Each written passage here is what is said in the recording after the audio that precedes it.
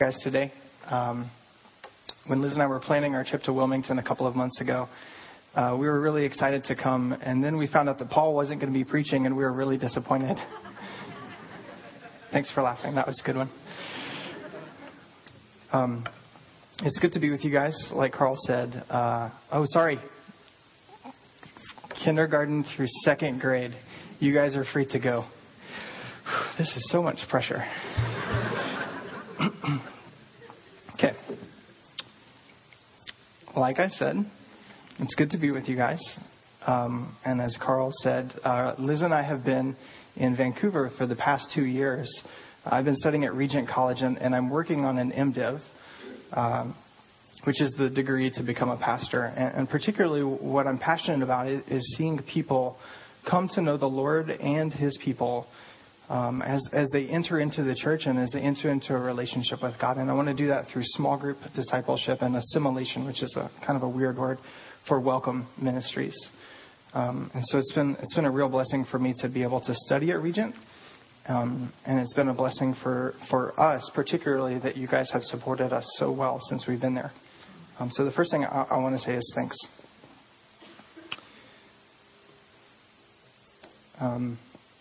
I thought I'd tell you a couple of things about Regent in general, just to give you a picture of what life in seminary is like. It's pretty hard, actually.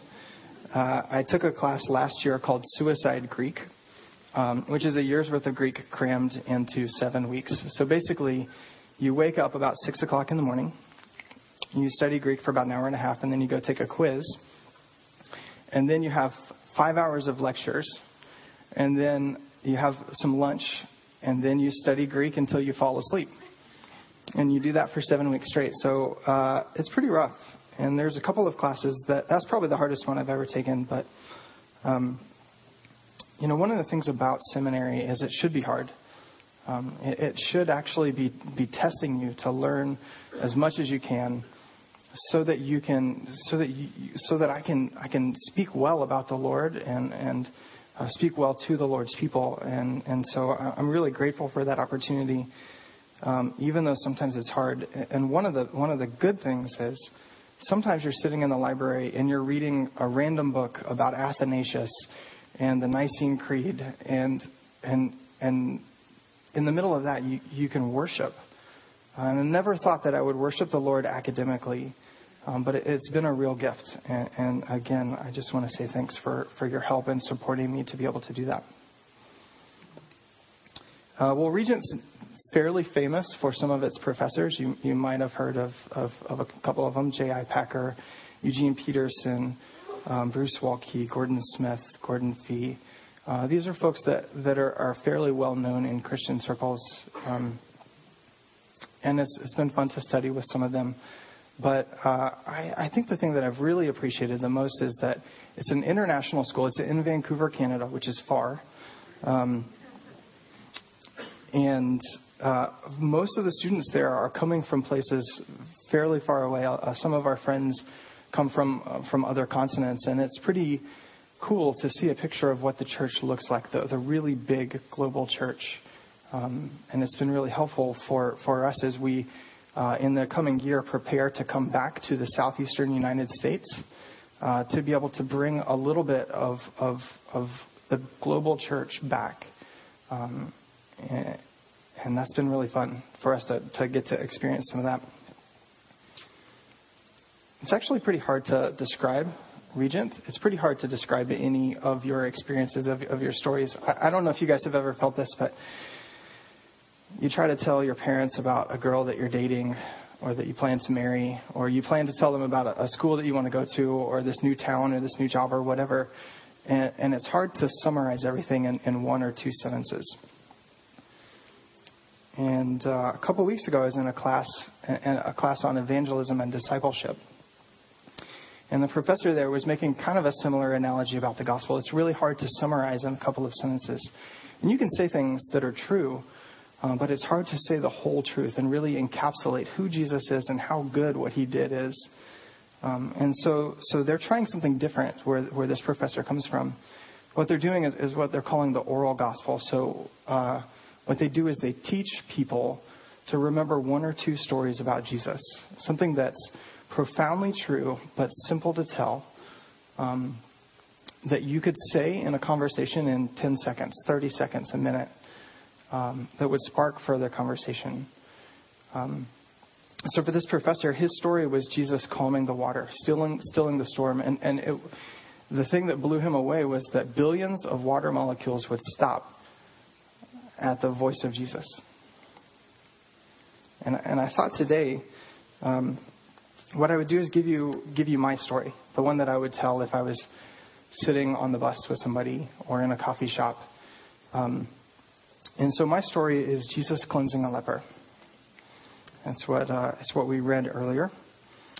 I seem to remember when I first came to Christ Community that we were in the book of Mark, and we were there for several years. Is that right? So we're going to briefly revisit the book of Mark. Mark's the guy who tells the story quickly. This story appears in Matthew and Luke as well. But I like the way Mark does it because he tells the first couple of chapters of Mark, he uses the word immediately over and over and over again. Immediately, Jesus did this and then this and this and this and this, and it's so fast. And in this story, something a little bit different happens. So just to give you a little bit of a background, the first 39 or so verses is Jesus being tempted, and then calling the first disciples, and then the first miracles. He actually goes to Peter's house and heals his mother-in-law. And then all the people in the town start coming and crowding at the door. And he's healing people all night long.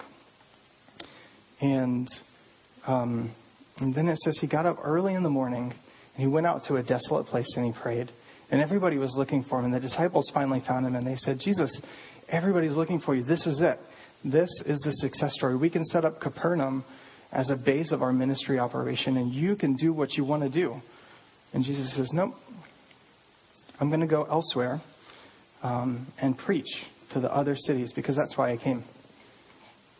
And so that's what leads us into this story. What you would expect Mark to say next is, immediately Jesus went to the next town and preached, and thousands of people came and worshipped him. Or immediately he went here and here and here.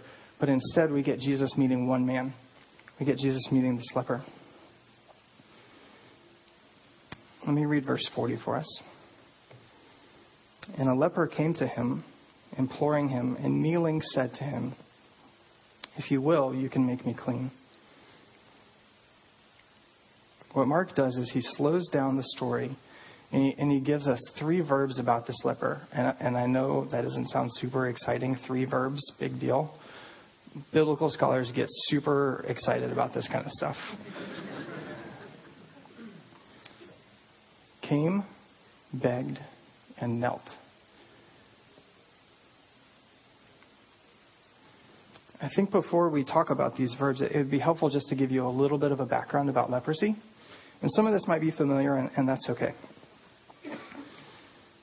First of all, this is decidedly not what we think of as leprosy today, what doctors would call Hansen's disease. That's where your fingers and digits kind of lose the nerve endings and they fall off. It's pretty painful stuff. This would be what's described in Leviticus 13. This would be a number of various skin conditions, such as a white spot with a little bit of ooze coming out of it, or a big white spot with a lot of ooze coming out of it, or whatever. It's a lot of details. You can read it if you want to. The other thing that's important to know about leprosy is it's most of the time it doesn't actually kill you. The biggest thing about leprosy is that they were afraid that it would spread. And so the remedy for leprosy is isolation. You would actually be removed. Everything you touched, everything you owned would be dirty and unclean. No one could touch it again. Everything that you touch is unclean. Everyone who touches you, everything that you touch is unclean. And so this person, this man, this leper would walk around knowing that everything he touched, that everywhere he went, that everything that he accidentally came in contact with was dirty. Everywhere he went, people would look at him and say, you make things dirty. It's almost as if he was a living dead man walking around hoping no one would notice him, hoping that one day he would just quietly die. The other thing that's important to know about leprosy is that it would actually take 8 days, the cleansing process, when you go to, when you would go to the priest, like Jesus talks about at the end. It would take 8 days for you to be pronounced clean through all of the different rituals that you would do. And my guess is that for most of you, this is some of this is probably not exactly new. But I think it makes a difference when the facts of someone else's life actually become your own. For me, it's when I'm new. So when I do new things like speaking, preaching, when I go somewhere new, like a new town like Vancouver, when I do new things. When I was a freshman in college, like some of you guys are about to be or have just been, I wrote a letter to my sister. And in it I said, people are really nice. They're really friendly. This was about a month after I had gotten there. And they're really nice, but nobody touches me. No one gives me a hug. No one gives me a high five. No one even gives me like a pat on the back or anything. It's like I'm walking around and no one touches me. And for a guy who likes physical touch, that's pretty hard. And so for me, I can understand how this leper feels. I can understand what it's like to be aware that no one wants to touch you or is even aware that touching you is a big deal. And so for me, it makes sense that he would come.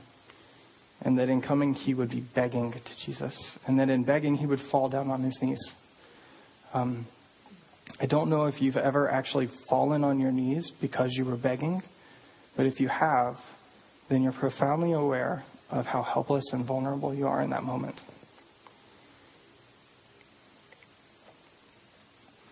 And this is what the guy comes to Jesus like. And he says, if you will, the word there can be translated differently. If you want to, you could make me clean. If you want to, you could make me clean. In the next verse, Mark says, Jesus was moved with pity. The word pity there is fine. That's a good translation. The word actually comes from the same word for intestines, which is kind of funny. And it means probably about what you think it means. It's a gut level, deep longing, compassion for this man. It's the same word that's used in the parable of the servant whose debt is forgiven. He had compassion. The master had compassion on the servant. It's the same word that's used in Luke 7. In Luke 7, when Jesus raises a widow's only son. So this is the word that kind of comes up when big things are happening. And some of you probably today, whether you look like it or not, have big things happening in your life. And that's okay. You can come to Jesus with those big things. And when Jesus has compassion on the man, he does something particularly unique. He reaches out his hand and he touches the man and he says, I want to be clean. He touches the man who previously, every time someone touched him, they were dirty. The man who everything he touched was ruined and fell apart. Someone touches him and he's clean. I think that's profound. And I think for some of us, that's what we need to hear for ourselves, that we are not eternally destined to screw things up. We are not eternally destined to break things and to make things ruined. That someone can actually touch us and make us clean. And I hope if that's you, that you hear that Jesus wants to. Jesus has compassion. He says, I want to touch you. I want to heal you. Be clean.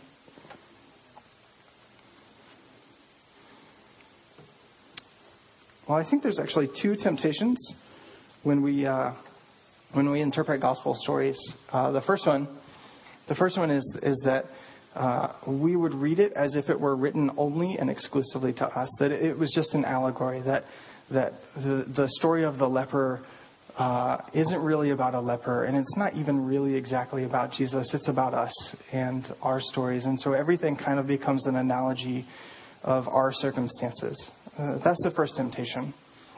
And I think the second temptation is that we think it has nothing to do with us. That it's this person a long time ago that we can't relate to, that doesn't impact our lives. And the truth is, neither of those are true. This is a real Jesus who touched a real leper because he had compassion. And it's the same Jesus who was incarnate, who lived, who died, who was resurrected, and who ascended. That's the Jesus that we worship, a real Jesus.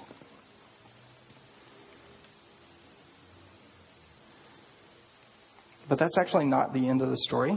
It would be great if the story ended there. And in Luke's gospel, it actually does. But Mark gives us a little bit more detail. He says, actually, let me just read it for you. This is verse 44. See that you say nothing to anyone, but go show yourself to the priest and offer for your cleansing what Moses commanded for a proof to them. I think this is a question that kind of stumps biblical scholars. There's a lot of debate. Why would Jesus say, don't tell? Why would Jesus say, don't tell anybody, but go and show yourself to the priest? There's a lot of different answers out there, a lot of different possibilities, and some of them are pretty good, and some of them are not so good. The one that I think best summarizes it is that Jesus said things like this when it didn't fit the plan. And so for Jesus, this like another example would be when Jesus says, "Mother, my time has not yet come," right before he does his first miracle. But Jesus doesn't always say, don't tell anybody. When he heals the man that's possessed by demons, you guys remember this story. He heals the man, and he casts all the demons into the pigs, and they run off the cliff, and it's terrible, and bacon prices go sky high. When he does that, everybody in the town says, go away. Don't come back. We don't want you here anymore. And the guy who he healed, who he cast out the demons, comes up to him and says, please let me come with you. And Jesus says, nope. What I want you to do is go home. Tell your friends how much the Lord has done for you. And so sometimes Jesus actually says, I want you to tell. I want you to say everything. And for us, as we read these stories, I think that's what Jesus actually says. I want you to tell people how much the Lord has done for you. But in this particular instance, because it's a place that Jesus intended to spend a lot of time, and not a place that he only visited once, I think he says, don't tell, because it messes up the plan. Before this passage, Jesus heals people in Capernaum at Peter's house, and they swamp the house. It's a madhouse. And he's healing people all night long. And right after this passage, it says, after some number of days, after a long time, Jesus returned and he went to his house. So Jesus probably lived in Capernaum. And while he was there, people again swarmed his house, so much so that a couple of guys actually went in and tore a hole in his roof to drop somebody in so that he could be healed. And I've always read that story as a group of guys who really loved their friend and trusted that Jesus would heal him. But after I read it in the context of this, I thought, oh man, Jesus, it's a good thing he was a carpenter. Oh, okay. That was okay. So in the places where Jesus plans to spend time, something different happens. I said earlier that it would take up to 8 days to do the ritual cleansing.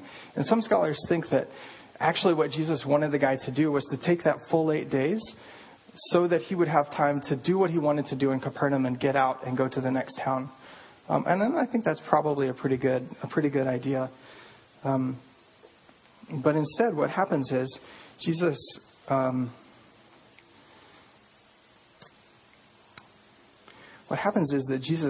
heals this man, and people begin to hear about it. He starts to tell so many people what's happening that Jesus can't go anywhere.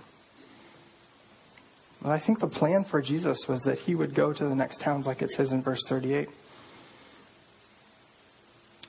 But when this guy changed the plan, Jesus wasn't overwhelmed. And I think that's significant for us. Because I think oftentimes what we do doesn't fit with what God wanted. It doesn't mean that God is overwhelmed. It doesn't mean that we have somehow messed everything up. It simply means that we did something and now God is doing something in response. And he's not overwhelmed by that. Finally, one more thing that I want to draw your attention to is when Jesus heals this man, he actually takes on his isolation. Let me read this for you. This is verse 45. He went out and began to speak. This is the leper. He went out and began to talk up freely about it and to spread the news so that Jesus could no longer openly enter a town, but was out in desolate places. And people were coming to him from every quarter.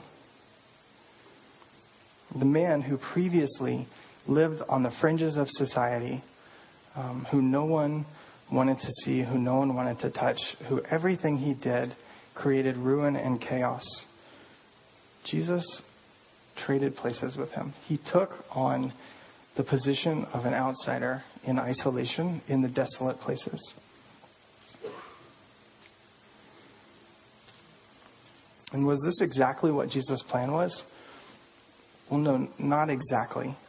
But it didn't surprise Jesus either. When Jesus looked on the man with gut-level compassion, and he reached out his hand and touched him, he said, "I want to." And I think for some of us, we need to hear that. That we are essentially coming to Jesus with nothing. He reaches out his hand and he says, "I want to heal you. I want to know you. I want to make you clean." And then he touches us.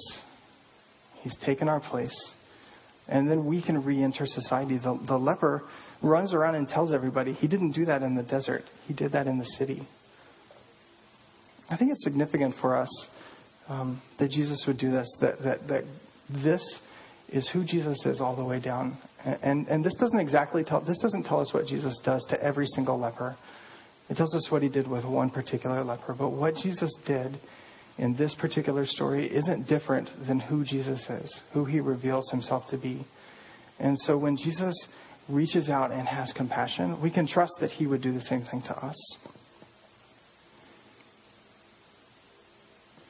So this is the story that I would tell. This is the story that I would quickly share with my friends, quickly share with cashiers or someone sitting on the bus with me. I would encourage you guys, if you like this story, if this grabs your attention, that you begin to learn how to tell it, begin how to craft your story.